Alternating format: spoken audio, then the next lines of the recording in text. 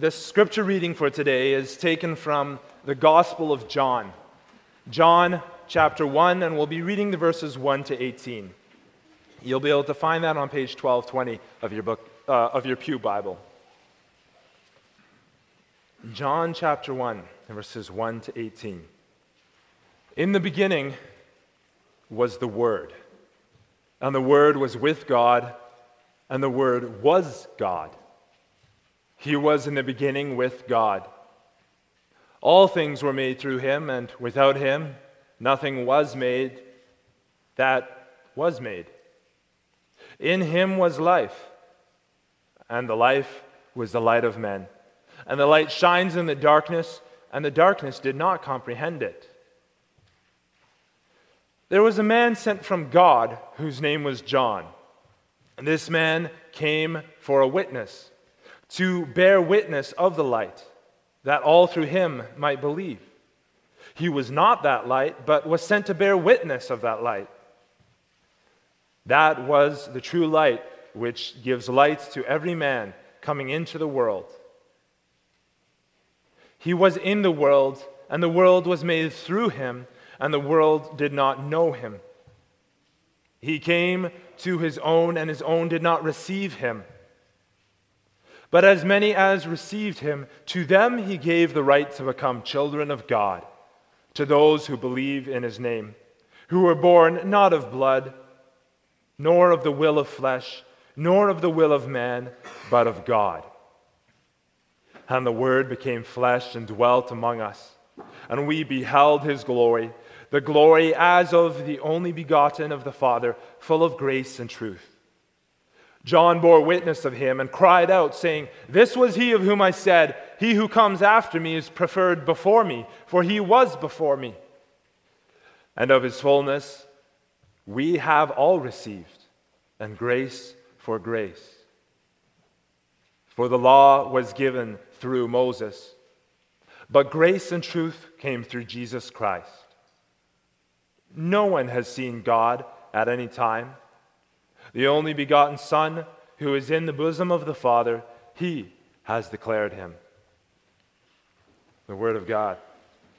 Today we will be looking at the doctrine of Jesus Christ as true man and true God. And to aid us in that, we'll be reading from the Heidelberg Catechism from Lord's Day 6, which you'll be able to find on page 522 of your book of praise. So in the Lord's Day, just prior to this one, we were asked what kind of mediator and deliverer we sought. And the answer was one who is true and righteous man, and yet one who's at the same time true God.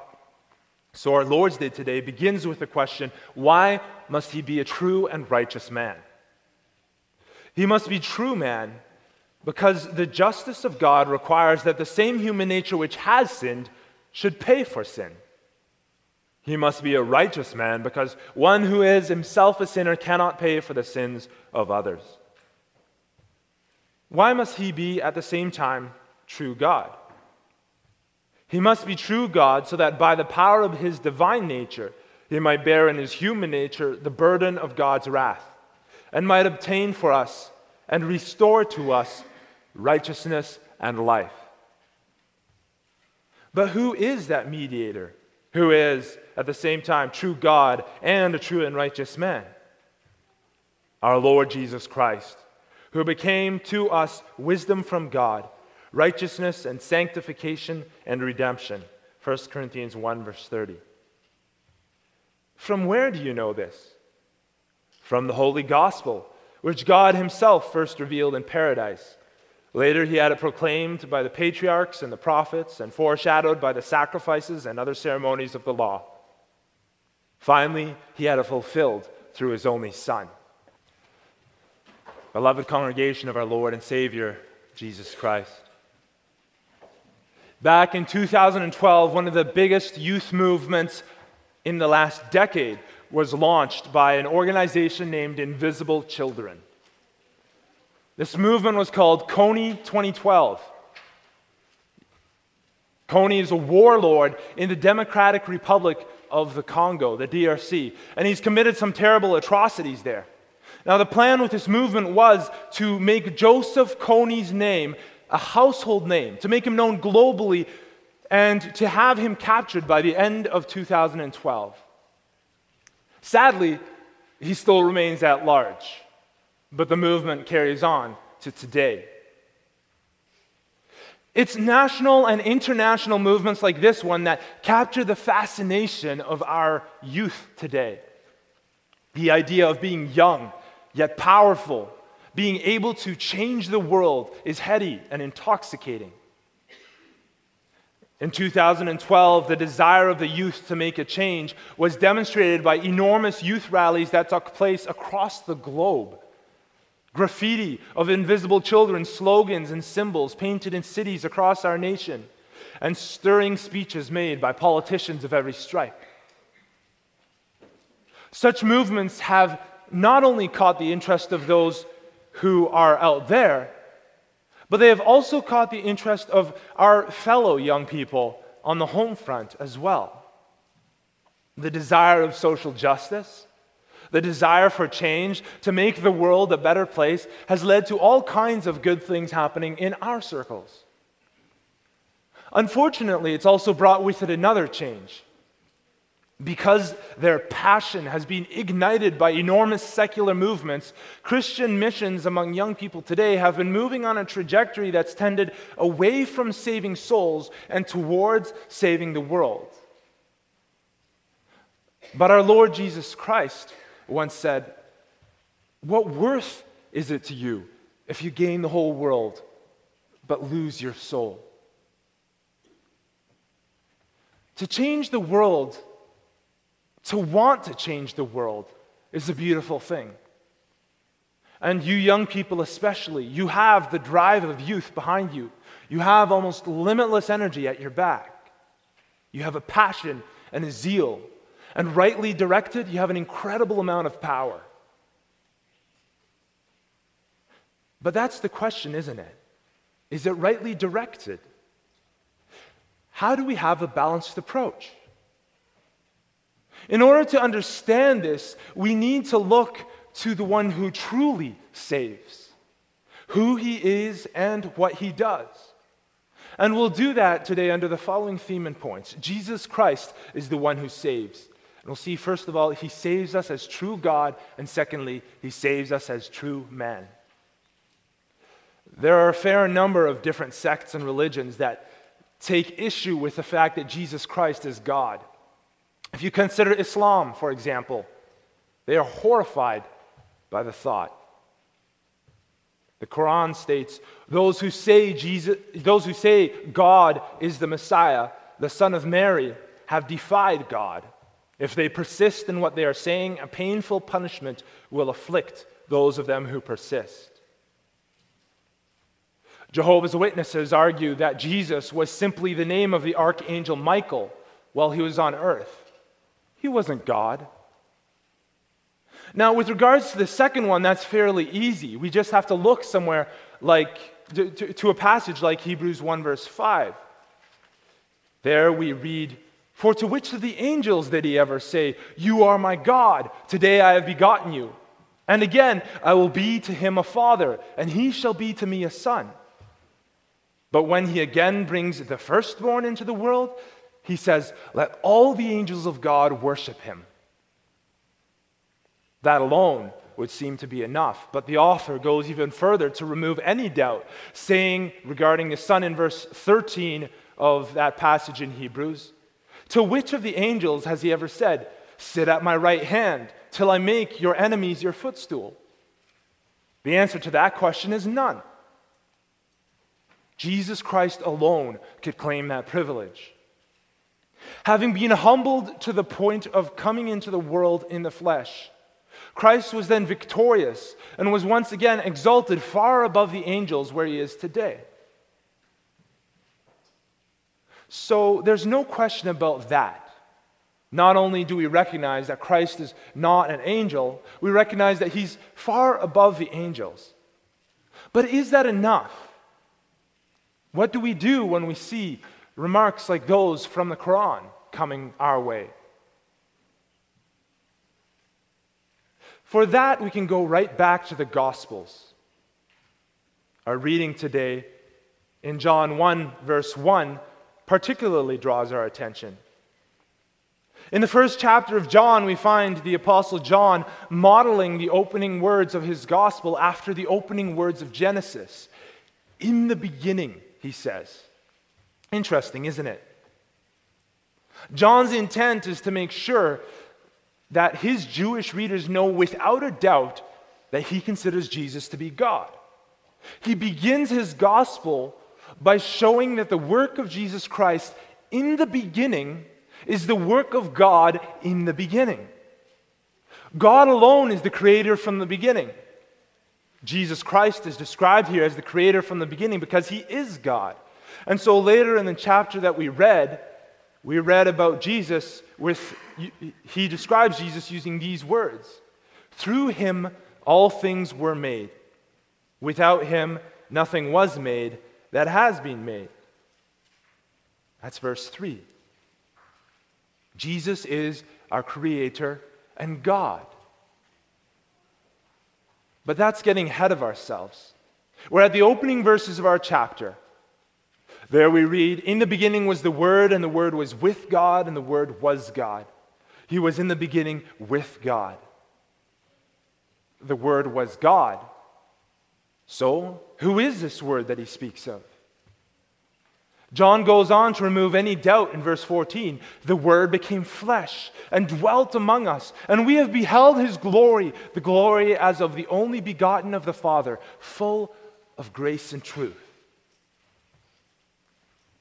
Jesus Christ was the one who came down in that way, who walked among us. This Word was Jesus Christ. The Word that became flesh is Jesus Christ. But not only is he Jesus Christ, the Word having become flesh, but we read that the Word was with God and the Word was God. He is God. He's the very one who is called in Matthew 1 verse 23, Emmanuel, the prophesied one. Emmanuel, whose name means God with us. He was the one before whom Thomas bowed down in worship and said in John 20 verse 28, my Lord and my God. He's the one described in 2 Peter 1 verse 1 as our God and Savior, Jesus Christ.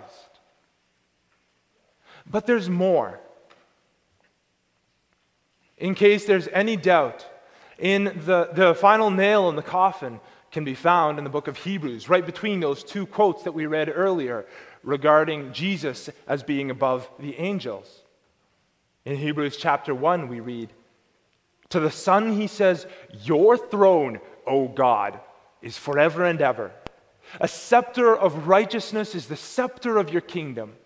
You have loved righteousness and hated lawlessness. Therefore, God, your God, has anointed you with the oil of gladness more than your companions.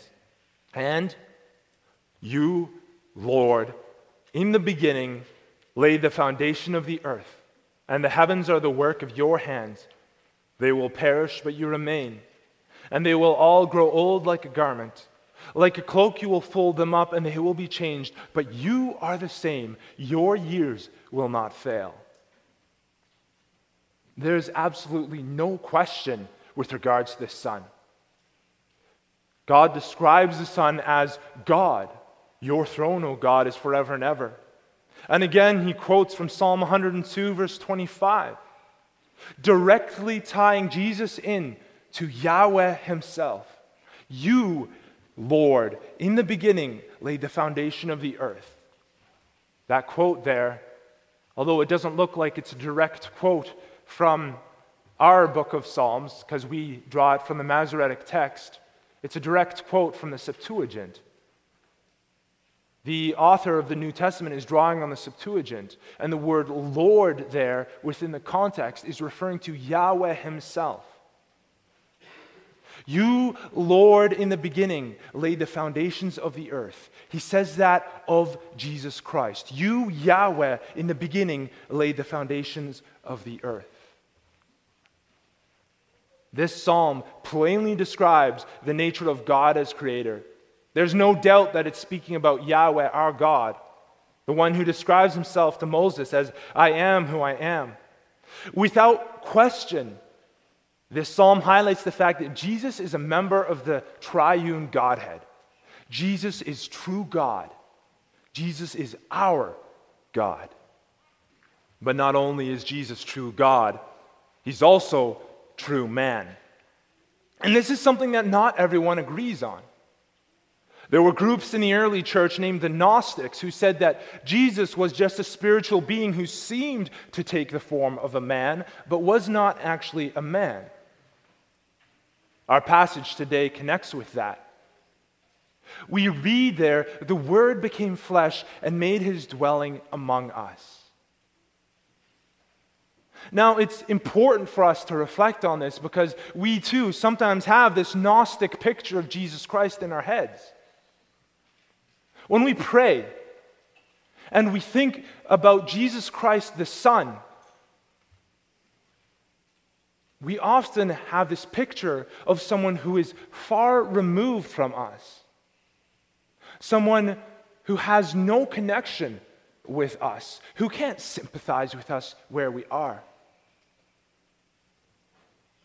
But our passage here, declaring the Word became flesh and made his dwelling among us, speaks differently, doesn't it? Jesus came down on earth and he humbled himself, taking on the very nature of a servant, of mankind in the flesh, that he might redeem us. The Belgian Confession describes our state and what Christ took on when he took on our nature well in Article 18. It gives us a good summary. We read there, he truly assumed a real human nature with all its infirmities, without sin. For he was conceived in the womb of the Blessed Virgin Mary by the power of the Holy Spirit, and not by an act of man. He not only assumed human nature as to the body, but also a true human soul, in order that he might be a real man. For since the soul was lost, as well as the body, it was necessary that he should assume both, take on both, to save both. And that's exactly right. We read in Hebrews 2, verse 14, inasmuch then as the children have partaken of flesh and blood, so inasmuch then as we humans, the descendants of Adam, share in flesh and blood, he himself likewise shared in the same. Christ himself shared in our flesh and blood. Scripture declares to us that he was and is true man. The Apostle Paul further elaborates on this in Romans 1, verse 1 and following. First, he gives the introduction. Paul, a bondservant of Jesus Christ, called to be an apostle, separated to the gospel of God, which he has promised before through his prophets in the Holy Scriptures. And then we come to concerning his Son, Jesus Christ our Lord, who was born of the seed of David according to the flesh, and declared to be the Son of God with power, according to the Spirit of holiness. To be the fulfillment of Old Testament prophecy as the heir of King David, the Messiah who would save the world, it was necessary for Jesus Christ truly, legally, and physically to be a descendant of David. Otherwise, he wouldn't be a fulfillment of that prophecy. But it wasn't just because he was to be the descendant of the Hebrew King David, to whom God had promised a descendant. It was because, as we read in Hebrews 2, verse 17, in all things he had to be made like his brothers, that he might be a merciful and faithful high priest in things pertaining to God, to make propitiation for the sins of the people. He had to share with us in all things. Now, you boys and girls might be wondering what propitiation is. It's a pretty big word. It's a pretty big mouthful. Propitiation is a payment to turn away God's anger by offering himself as a gift. It said there in this passage, he had to be made like his brothers in all things, apart from sin, sharing in their flesh and blood to be able to make payment for sin, so that he could give himself as an acceptable sacrifice to God, so that God wouldn't be angry with us for our sins anymore. There is, however, another beautiful benefit of Jesus Christ coming in this way. It's not the primary benefit we receive. It's not the most important thing we receive from Jesus Christ. It was necessary for the payment of our sin for Jesus Christ to take our flesh upon himself. And it was necessary for the payment of our sin for him to become a man. But there's another benefit that we have because of this. We read in our passage, the Word became flesh and dwelt among us. He made his dwelling among us. He lived among us. He moved among us. He understood weakness. He understood hunger. He understood pain. He cried at his friend's grave. He was thirsty when he was on the cross. He said, my God, why have you forsaken me?" Because he knew what it was like to feel alone, to feel forsaken by God. But more than that, he actually had it happen to him. He actually had it happen to him, that it might not have to happen to us, that God would not have to forsake us. Jesus was fully God and fully man. Beloved, Christ knew every aspect of this world. He experienced it with its kaleidoscope of colors. He felt the crisp coolness of the air in an early morning on his face. He experienced the joy of companionship and close disciples, and he felt the stab of betrayal. And it's this Christ that's in heaven. His becoming flesh meant that not only was he able to make payment for our sin, but it meant that he can share in our world. He understands us. He's not just true God sitting high above the world, dictating from his throne. We sometimes have this sinful tendency to write off God as not being able to sympathize with our weaknesses and shortcomings because he's God. How can he experience what I'm experiencing? But no, he experienced it all. So what does that mean for us? We have a God who cares about and who knows about and who is involved with all aspects of life. So as we are ambassadors of this great and awesome God who descended from heaven, who was the Word become flesh, who ascended to rule and to reign, we're brought to recognize how he cares about every part of our lives. He loves us. He understands us. He cares for us. He died for us. And in recognizing this, we too are brought to care about all aspects of the lives of those around us as well. Not doing good things because we're going to earn anything by it, but because it's a reflection of the God whom we serve. It's a reflection of our Christ, who is involved with every part of us. The theologian Kevin DeYoung puts it well when he says, "Those who deal with the spiritual must not ignore the social, and those who engage the social must fully embrace the spiritual." What we don't want are Christians who admirably try to relieve suffering in this world but are indifferent towards eternal suffering. Every Christian engaged in mission, be it medical, educational, agricultural, or just plain being a good neighbor, should care about the real life pain and long for opportunities to share the good news that every person needs to hear. And that's exactly right. We need to have a heart for people in their circumstances. But we can't focus on circumstance while being indifferent to the destination of the souls of those who are around us. We need to have a heart for our friends and our neighbors, for those who are around us. God is infinite, and when His wrath comes up against us, well, we can let Psalm 103, verse 3 speak to that.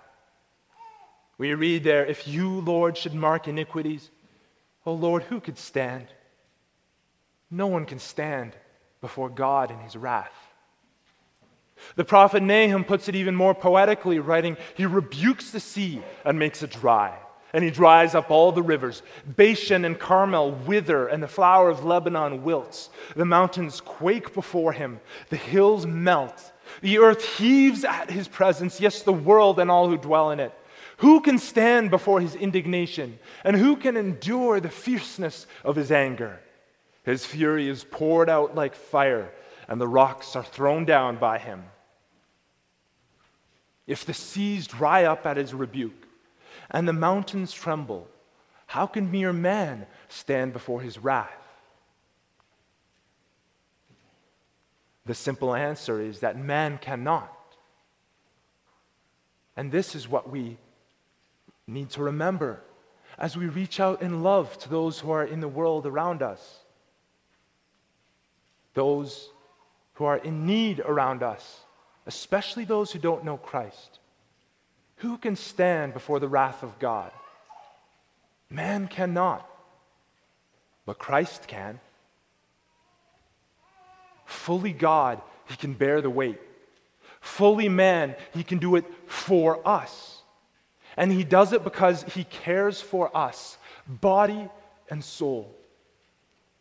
So when we reach into the lives of our children, spouses, friends, and neighbors, of those who are close to God or those who are far from God, brothers and sisters, care about them.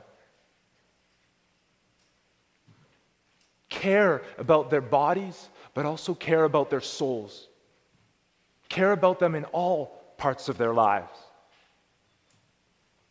Do so always remembering that there is a God who's perfect and just and whose wrath burns against sin and iniquity.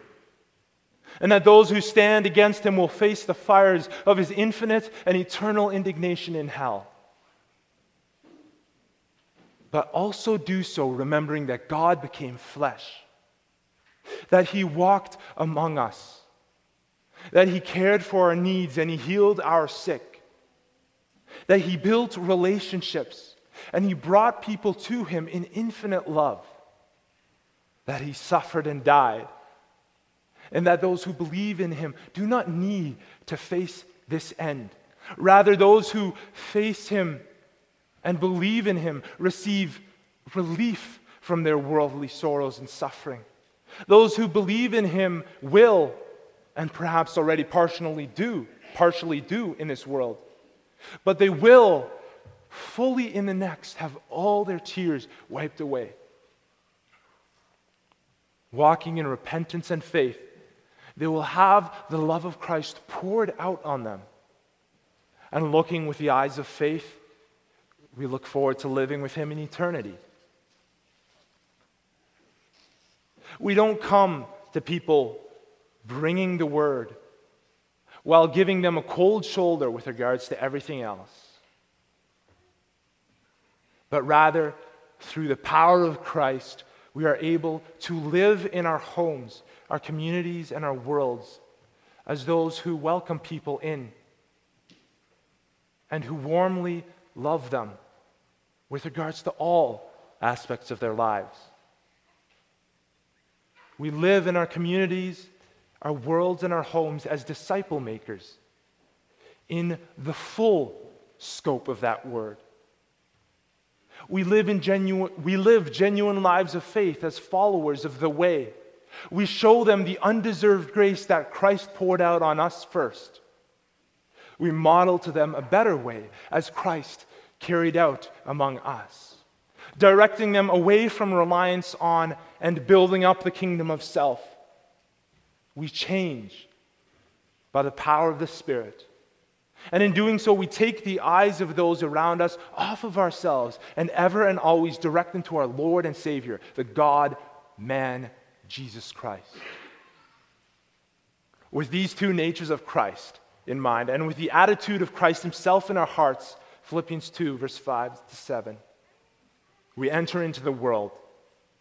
And whether we have our feet hit the floor with plans to change the world, or we have hit the floor with plans that go no further than our front door and taking care of the kids for the day, we can be impacted for eternity. And we can impact people for eternity. And we rejoice in the infinite love that would cause God to come down, that would cause the world to become flesh, the Word to become flesh. Amen.